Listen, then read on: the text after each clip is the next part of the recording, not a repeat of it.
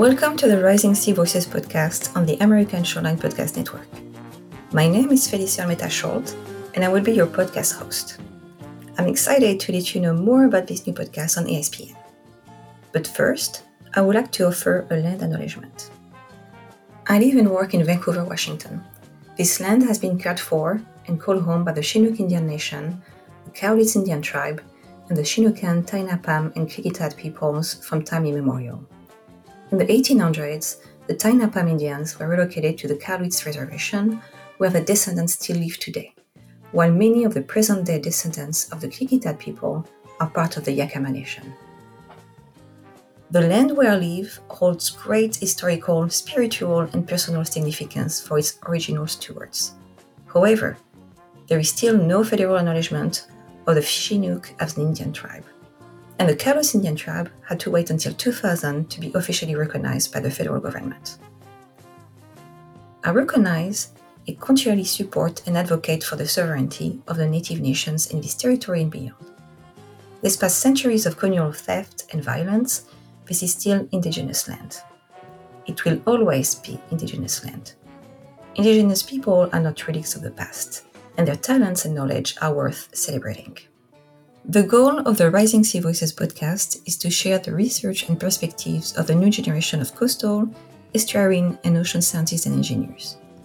The voices you will hear are the ones of current or recent undergraduate and graduate students and early career professionals such as fellows, postdoc, and assistant professors. This podcast will help open the door to the intricate and exciting world of academic research that is often confined to journals, conferences, and meeting rooms available to a select few. Each month, I will have a new guest. They will share with us their personal and professional story, their research and its applicability, their challenges and successes, and their vision for the future of their discipline in the ocean. Rising Sea Voices podcast also wants to emphasize that coastal, estuarine, and ocean research is for everyone and needs to include diverse voices and perspectives.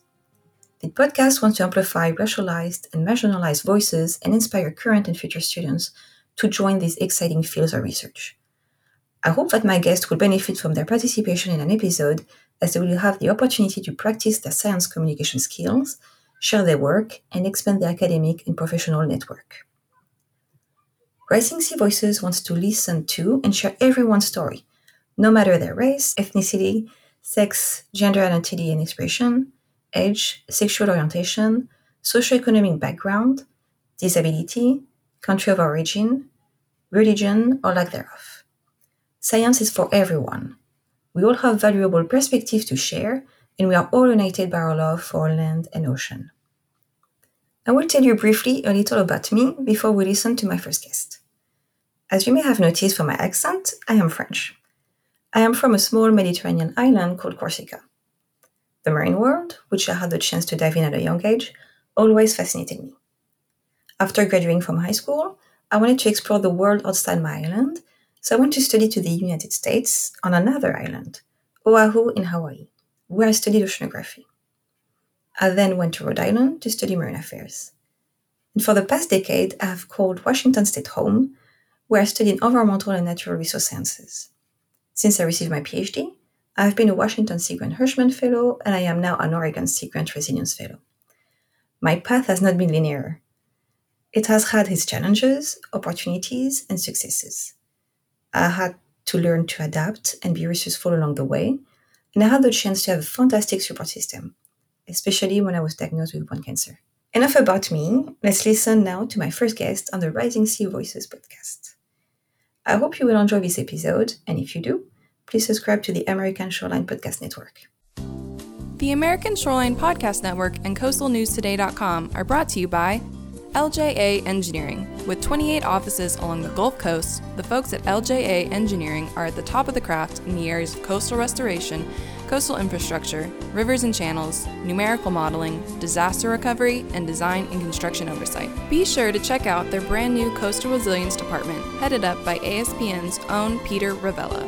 Find them at LJA.com. Be sure to subscribe to the Coastal News Today Daily Blast newsletter at CoastalNewsToday.com for daily updates on the events and news that shape the coastal discussion.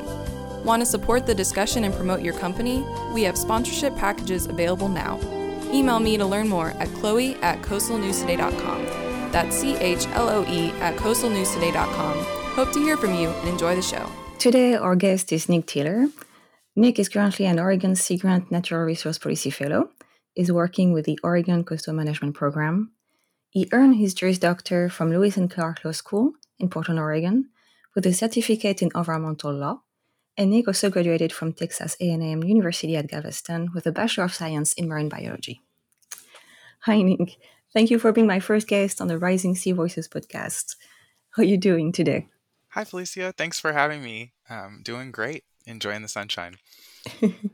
Yeah, which is, rare in Portland, Oregon to have a heat wave and a lot of sun. So, Exactly. so why don't we start off by just, you telling us a little about yourself and how you ended up, doing this, following this path. Yeah, sure. So like you said, I originally got my undergraduate degree from Texas A&M at Galveston with the degree in marine biology. And my original goal was to be a trainer at SeaWorld. And so I worked my way up, Cool.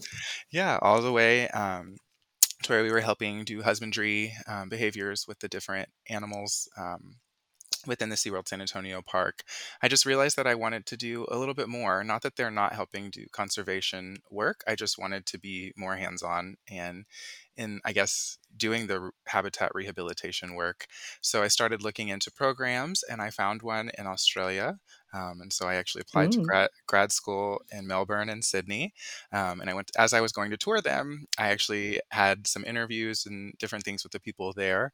And they let me know that I did not want to go to grad school for animal behavior and for habitat rehabilitation. They explained to me that I wanted to go to law school and that it's a lot easier for American law students to understand the American legal system rather than jumping over to an entirely different infrastructure. So I immediately got out of my interviews and looked up environmental law schools, and I found Lewis and Clark, which was a dream because I've always wanted to live in the Pacific Northwest. And I just applied for the LSAT and took it, and here we are. Yeah. Congrats.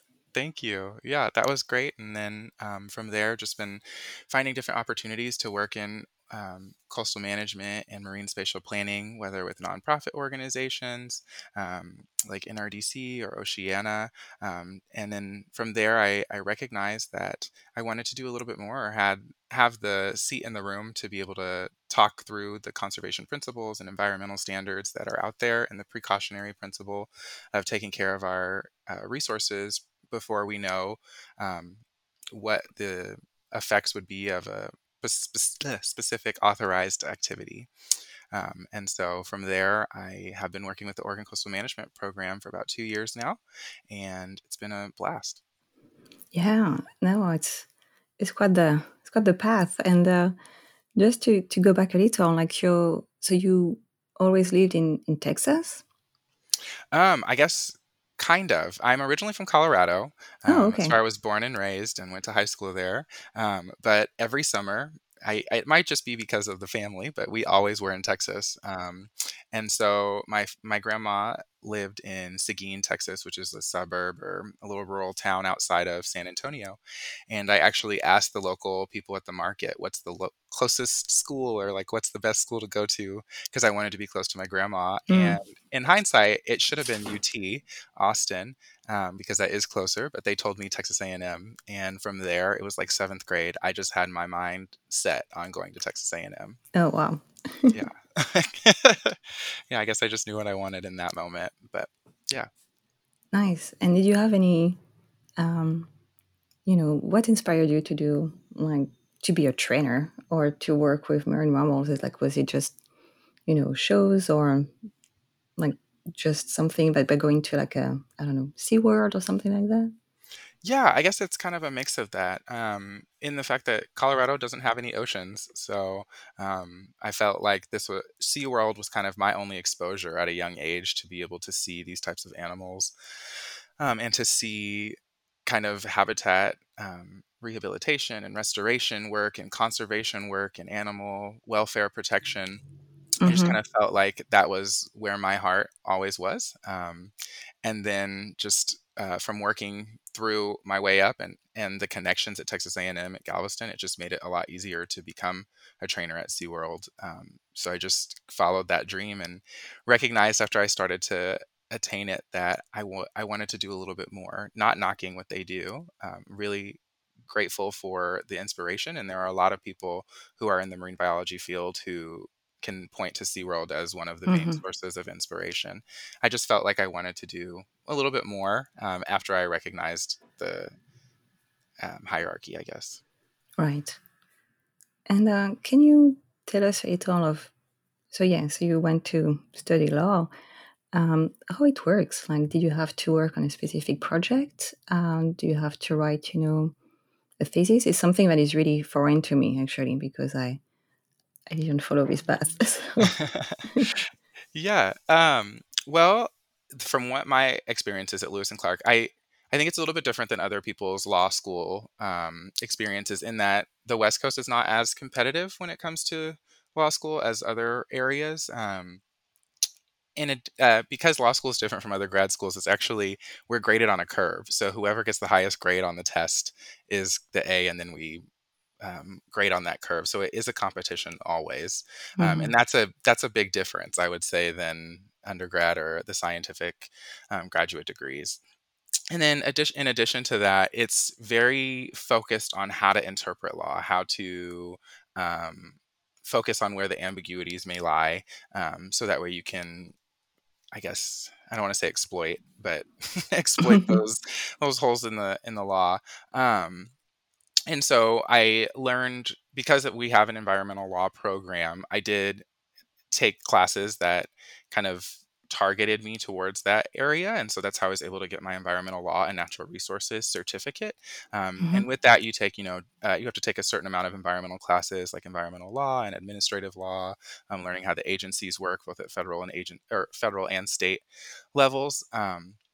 And then from there, every law student has to write a capstone, which is kind of like your thesis statement, where you just Mhm. write a persuasive essay um, or paper that can be published. So my capstone was actually comparing Washington's coastal program with Florida's coastal program and Louisiana's coastal program, Oh, wow. and specifically their shoreline erosion policies, just because of how sea level rise and climate change are affecting those regions. And so I actually found out a lot. For example, the Washington State has the largest amount of flood insurance policies in the country, Oh. which like you wouldn't think because of being up here in the Pacific Northwest, but it's very helpful because of how many wetlands there are and how the rivers flow into those wetlands, which lead to um, sea level rise and shoreline erosion. So that was really interesting. And comparing that to Louisiana, where they're losing a lot of their shoreline each and every year. Right. And so they're actually trying to dredge and fill and um, kind of build back that shoreline, but each year it's washing away. And so they're trying to figure out, where is that material washing away to? Is it harming the environment? And then just kind of like comparing those policies of Louisiana and Washington to see where there might be some learning lessons for each state. And I think the main thing that I figured out is that our state or our country is or the state of Washington is unique, but also the country is unique in its resources. And um, while it's important to have like some lessons like the precautionary principle of protecting our resources prior to any demonstrated activity, I feel as though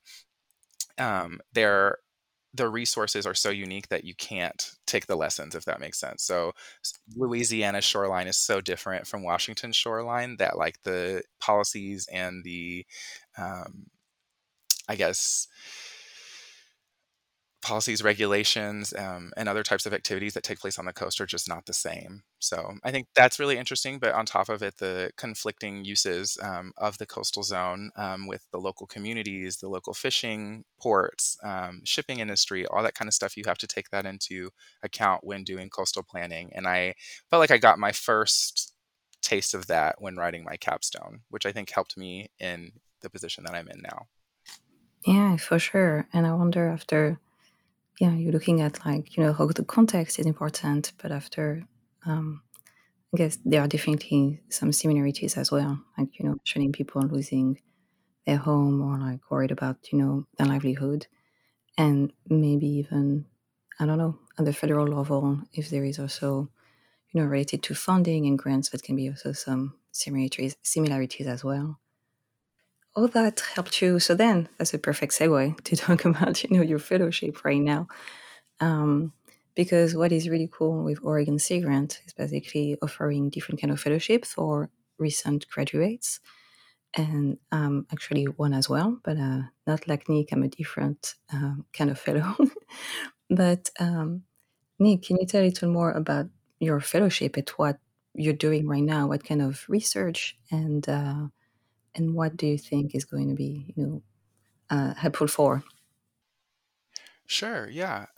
So I'm working with the Oregon Coastal Management Program, specifically the Department of Land Conservation and Development.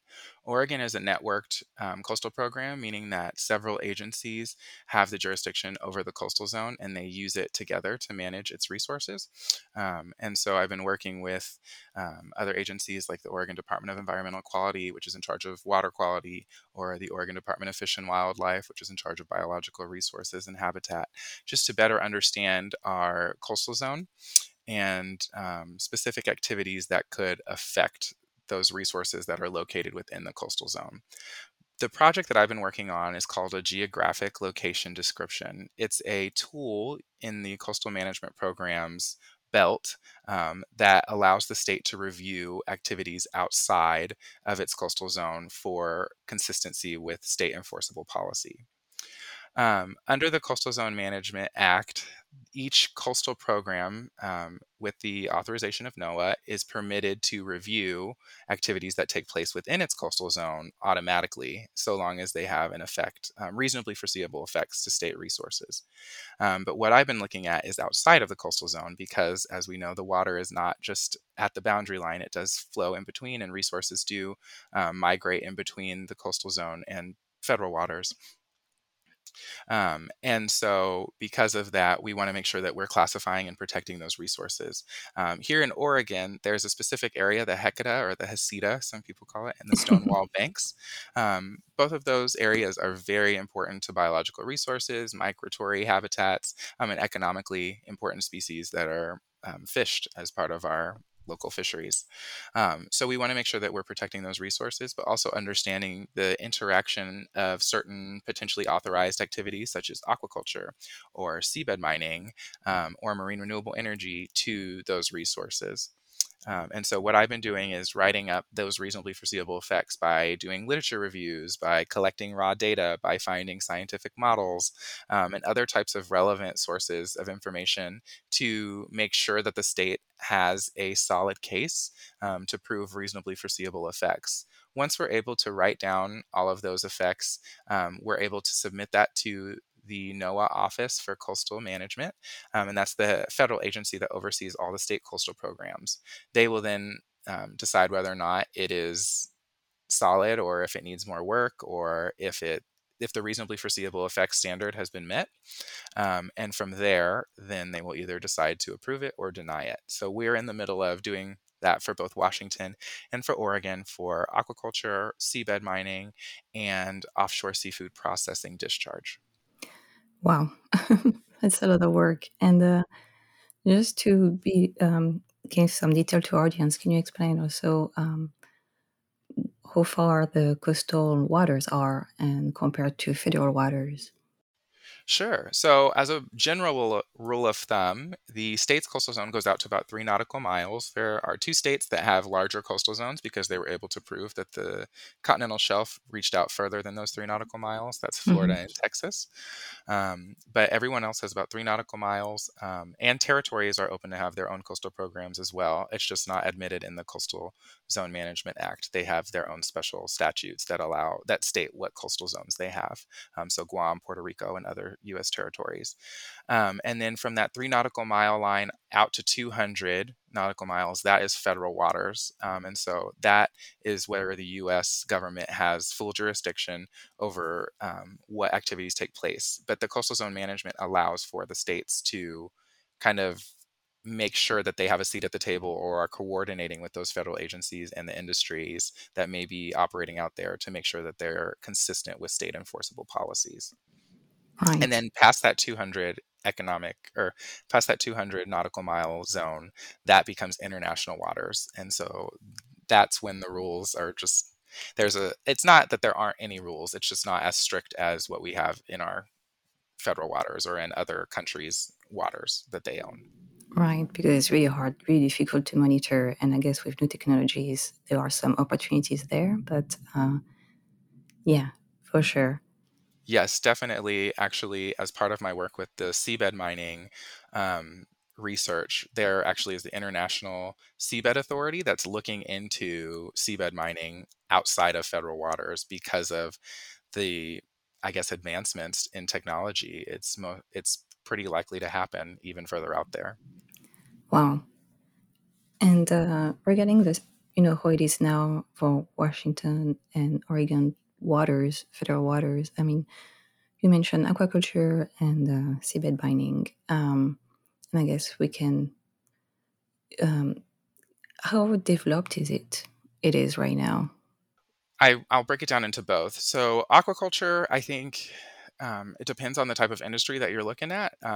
So they have three main types of aquaculture that probably will be developed off the coast will be finfish aquaculture, shellfish aquaculture, and then marine vegetation, so algae or kelp. And so for the shellfish and the vegetation, the biggest, I guess, for reasonably foreseeable effects are the effects to the spatial use or distribution of the area because of shipping lanes and fishing grounds and other types of conflicting uses that may be in the same areas. We want to make sure that we're uh, advocating or protecting those resources to the best ability that we can, or mitigating the effects from the authorization of the activity to the best that we can. And with aquaculture, actually, just adding something, a little context to it, is with the previous administration, there was an executive order, a couple of executive orders that went out describing the need for development of aquaculture off of our national waters. And so, because of that, there are two geographic areas that have been pinpointed, one in Southern California and one in the Gulf of Mexico. And so, from there, they will do programmatic environmental impact surveys to ensure that to know what the impacts would be of siting those facilities there. And then from there, they'll go ahead and authorize it and then start again in 2 years with two new areas and starting it over. And that executive order, as of this podcast, has not been rescinded. So it sounds like that's still our future. With that being said, then we need to have there's coastal zone management. It allows for states to be a part of the process or the coordination either at the beginning of the of the authorization of the activity or at the end. And based on my experience and just from listening to my mentors in the program and outside of the program, it's a lot easier to get those concerns mitigated or discussed or at least lessened in some way by bringing them up at the beginning. So having this geographic location description for aquaculture will allow the states to begin with that coordination with the federal government Yeah. automatically. No, that is great. It totally makes sense to try to, address the issues ahead instead of trying to fix issues afterwards. Totally. Yeah, and it's not an all-encompassing process. Obviously, as we do more research and more technology becomes available, there might be more reasonably foreseeable effects that the state has not considered. But that's why we try to do the literature review and data call and talk with the experts who are familiar with the technologies that are available and that are coming down the pike. So that way we're more prepared. So, sorry, getting off topic of the seabed mining thing, but it is relevant. Oregon is the only state on the West Coast to have a geographic location description for marine renewable energy. And so because of that, the state is now undergoing a task force at both the federal, state, and local level of discussing the reasonably foreseeable effects or impacts from siting marine renewable energy facilities within Oregon's coastal zone and even in federal waters outside of Oregon's coastal zone. And because we were able to write that GLD, a lot of the reasonably foreseeable effects have already been discussed and written down. And now our program is kind of leading the charge of these are the things that need to be researched or looked into more before siting a facility. So that's been extremely helpful. There's also another way of writing a geographic location description that Rhode Island has, where they pinpointed one specific resource that could be affected by the authorization of an activity, specifically in this case, marine renewable energy. Mm-hmm. And so they found where the fisheries, like where their specific grounds are. And because the fisheries are an economically important um, industry to the state, they ended up using that as their reasonably foreseeable effects. And the NOAA Office for Coastal Management went along with it. That's great for now, but if they did want to review a project and have more effects considered, they would have to make sure that they have the hard science already backing it up. So that requires a lot more literature review and data gathering on the other end instead of doing it at the beginning with the geographic location description. So it really depends on what the coastal program has available at the time of writing the document. Do they have the resources? Do they have the time? Do they have the capacity? Do they have the data to even write down those reasonably foreseeable effects? You can always amend a GLD or a geographic location description, but it just makes it a little bit harder if they do deny you to go back and submit the same science. You would need more science at that point to prove reasonably foreseeable effects. I see. And what would be some of the foreseeable effects of, for Oregon and Washington State related to, the different activities you guys are looking at within the GLD? It could be like, aquaculture or seabed mining. That's a great question. I kind of I stole Rhode Island's mindset when it comes to thinking about the impacts to our resources. They like to split it up into coastal resources and then coastal uses, which I think is really helpful to really make sure that you're checking the boxes of understanding the severity of the authorization of a specific activity. And so with that, coastal resources, with aquaculture and seabed mining with the plumes that come, it would be water quality. It could be habitat destruction or messing with migratory corridors for endangered species or marine mammal protected species. And so it's thinking through all of those resources, but then thinking about the uses. And so sometimes, like for example, with the resources of fish, it could be salmon because that's already an important resource to the state, but it's also a fishery off of our coast. And so that's also a use. And so those users of the salmon fishery also need to be protected from, or at least advocated for, when discussing the authorization of these activities. What I've noticed, and this is my second year within marine spatial, or third year almost within marine spatial planning, is that it probably was a lot easier in the 80s and the 90s to have a new industry and put it out there because of the marine spatial planning gaps in understanding our coastal zone, in addition to just not as much going on off of the coast. Whereas now, because we have more of an idea, it's a lot harder, I think, for new industries to jump in to that same area because most of the zone has already been spoken for for other industries. Not that they have the full authority over it. It's just how do we share it in a way that doesn't impact their livelihoods, but also allows these industries to develop.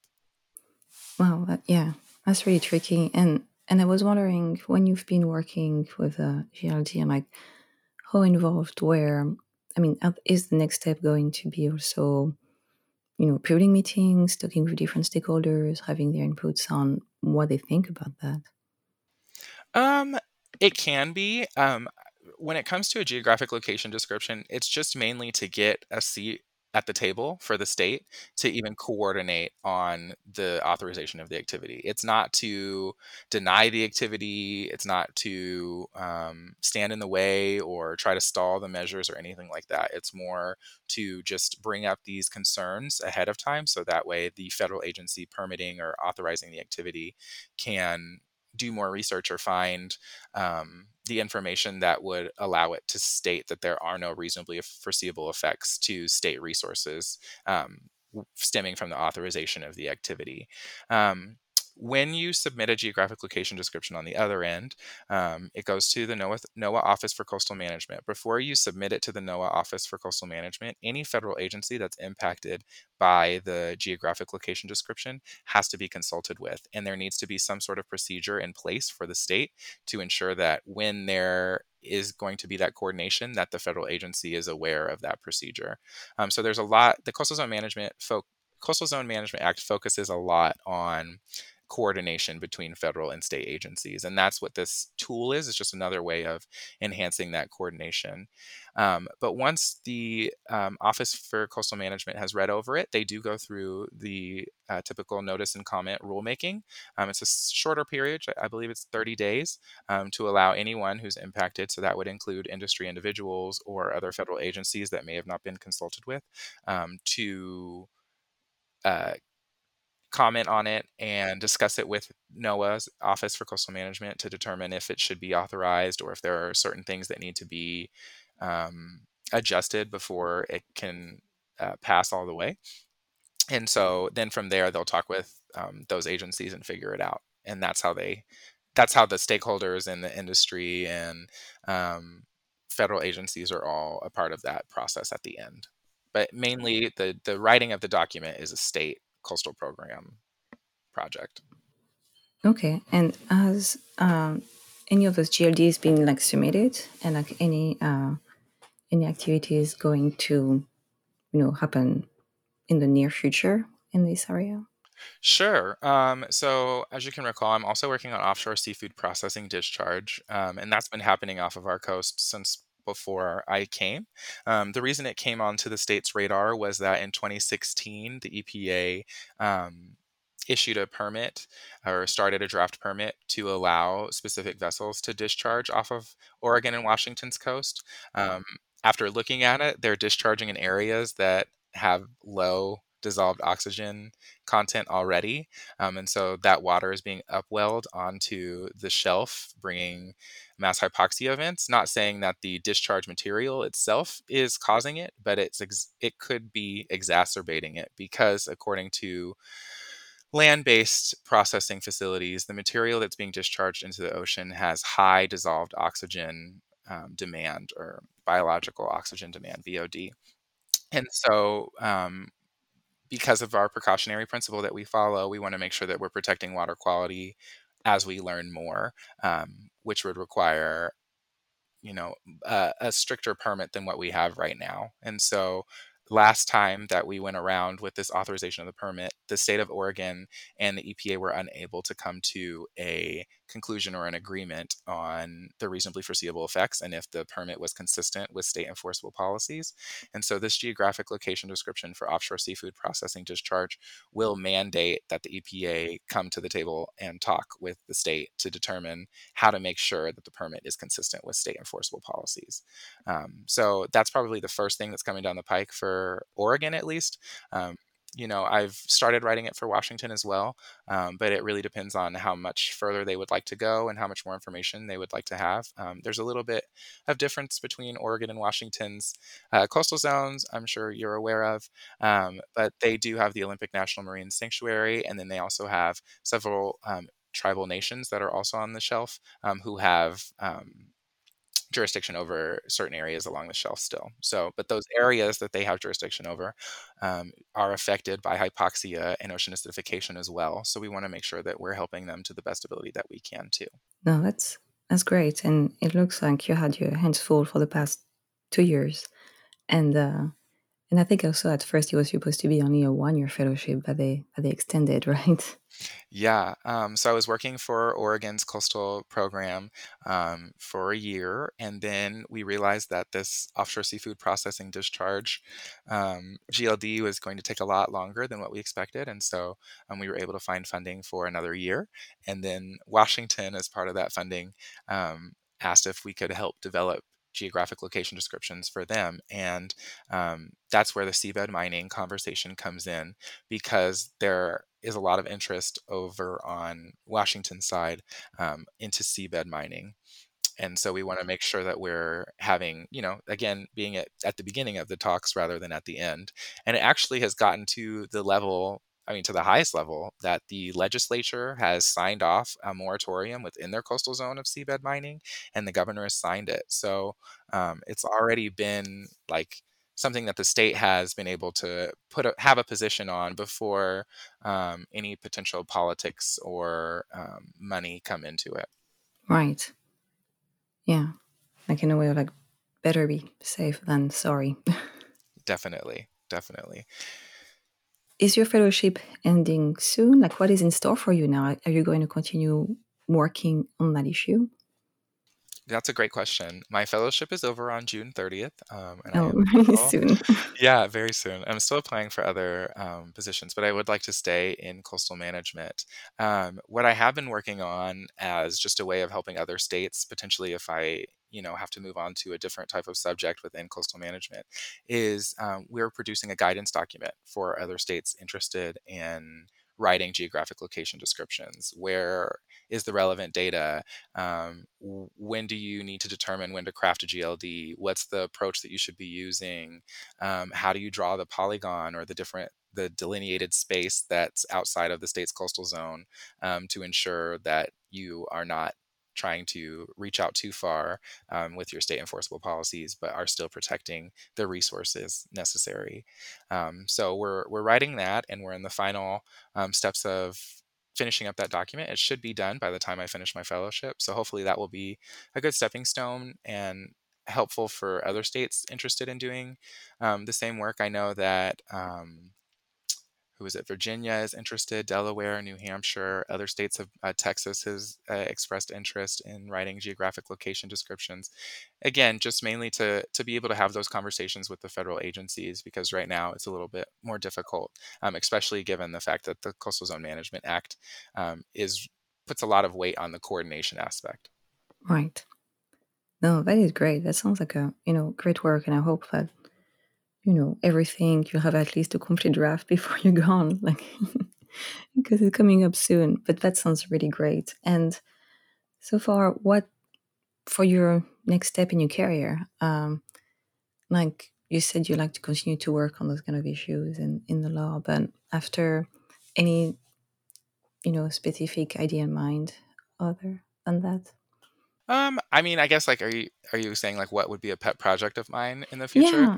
Yeah. I know that when it comes to the law, there are different areas or regions of the law where there are treatises where they discuss a specific statute or the Constitution or other parts of our law or our legal framework, and it's like a group of experts in the field who write about their, the policies and how they're interpreted in the courts, and they provide court decisions and just kind of the general framework of how to analyze those statutes and what are the tests that need to be applied to determine if someone's in violation of that regulation or that statute. The Coastal Zone Management Act does not have one, and I feel like it would be really helpful for coastal programs and industry individuals and other people, other federal agencies who interact with the Coastal Zone Management Act to have that type of treatise. Judges who are, I feel like ocean and marine spatial planning are kind of fun little projects for them. It's not necessarily something that they see every day. And see. so this Coastal Zone Management Act treatise, I think, would be really helpful to talk with other experts in the field and other coastal management programs, both on the territory level and on the state level, because Rhode Island is, they're the most recent geographic location description to be submitted, and so NOAA really likes using them as an example, and then using Oregon as an example too. So this GLD guidance document is probably like a good first step in beginning to have that treatise or beginning to have that understanding of how the Coastal Zone Management Act is applied in a court of law, and how the regulations in the statute should be interpreted. I will say that a treatise is not required. Like, it's not something that even if you supply it to a judge, they don't have to go with what the treatise says. I just think it's a lot more helpful to have that context. Because sometimes people don't know necessarily the legislative intent or the history behind an act, or kind of the the way that it's applied in practice. And so I think a treatise would be helpful. So I guess that answers your pet project of the future that I would like to take on, but I believe that will take a lot of time. Yeah. But no, that's great. And after I encourage your audience to be like, hey, Nick is well experienced, like, do you need him to work on such a project? Here he is. That would be great. Yeah, definitely. And because we're going toward a little, I guess the end of our interview, I wanted to ask you also in your field, like if there are someone because you get a chance, to network with people and to know a little more about what others are doing. If there is someone that you, let's say, is more like a role model or someone you admire or someone you like to meet one day, because I think like when we're at a different stage in your career, we have different, let's say, role model or people who inspire us. So I was just curious about that. Like if there is someone you're like, oh, I'd like to be this person, one day, or it's really cool, I'd like to follow this path. I guess I would, my inspiration would probably be my mentor or someone who I really admire. It's Tanya Haddad. I don't know if you're familiar with her. She's the data expert for the Oregon Coastal Management Program. But the way that she thinks about the issues or how to kind of communicate what the state is trying to do is just so unique, but it's so powerful.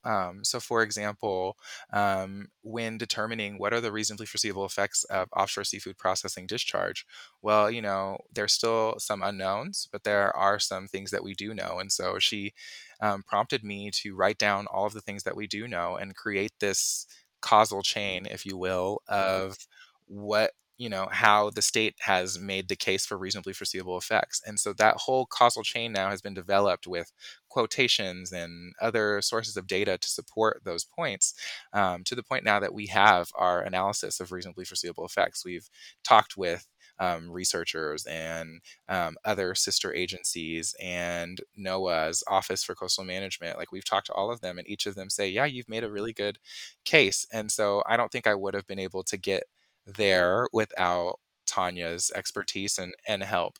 Additionally, I will say that for Washington, Terry Swanson, the federal consistency coordinator, and Oregon's federal consistency coordinator, Deanna Caraciola. Sorry, I messed up her last name. But they have both been really helpful in explaining how the federal consistency review process works. I took environmental law and ocean and coastal law in law school, but we didn't really talk in as much detail as to how the federal consistency review allows for the states to really, I don't want to say flex their muscle, but show the purpose of the Coastal Zone Management Act and bringing those resources to the forefront of the conversation. And they do that every day on several different activities, not just the ones that I've been researching. And so I feel like that has been one of the big lessons for me, is just learning how to communicate these things in a way that or explains that we're all on the same team. For the most part, we all want to protect the resource. And then we all want to make sure that you're able to get your livelihood as well, but we have to do it in an environmentally responsible way. Right. And no, that's great what you mentioned, all these people, because it's true for any kind of work we're doing, we don't do it alone. Like we need others, we need to work together, and it's like a group effort. So yeah, no, that's great. Definitely. I really enjoy the team work and the team building that comes with the coastal programs up here in Oregon and Washington. I can't speak to the others, but it seems like they have similar kind of cultures going on of it's different people within the policy team, whether you have scientists or lawyers or engineers. Just providing those different perspectives is super important because we don't all think the same. And marine spatial planning is so unique compared to other areas that we all are taught the main laws and the main issues that people discuss, but we're almost all taught a different perspective or a different way to approach it. And so it's really cool when we all are in the same room and you have scientists and lawyers and policy experts and resource managers and just different people who have these different walks of life that allow for those new perspectives to be heard. I think that's super important. Yeah, no, that's great. And even if sometimes there is a little, it comes also with its challenges, but definitely it's really important for sure.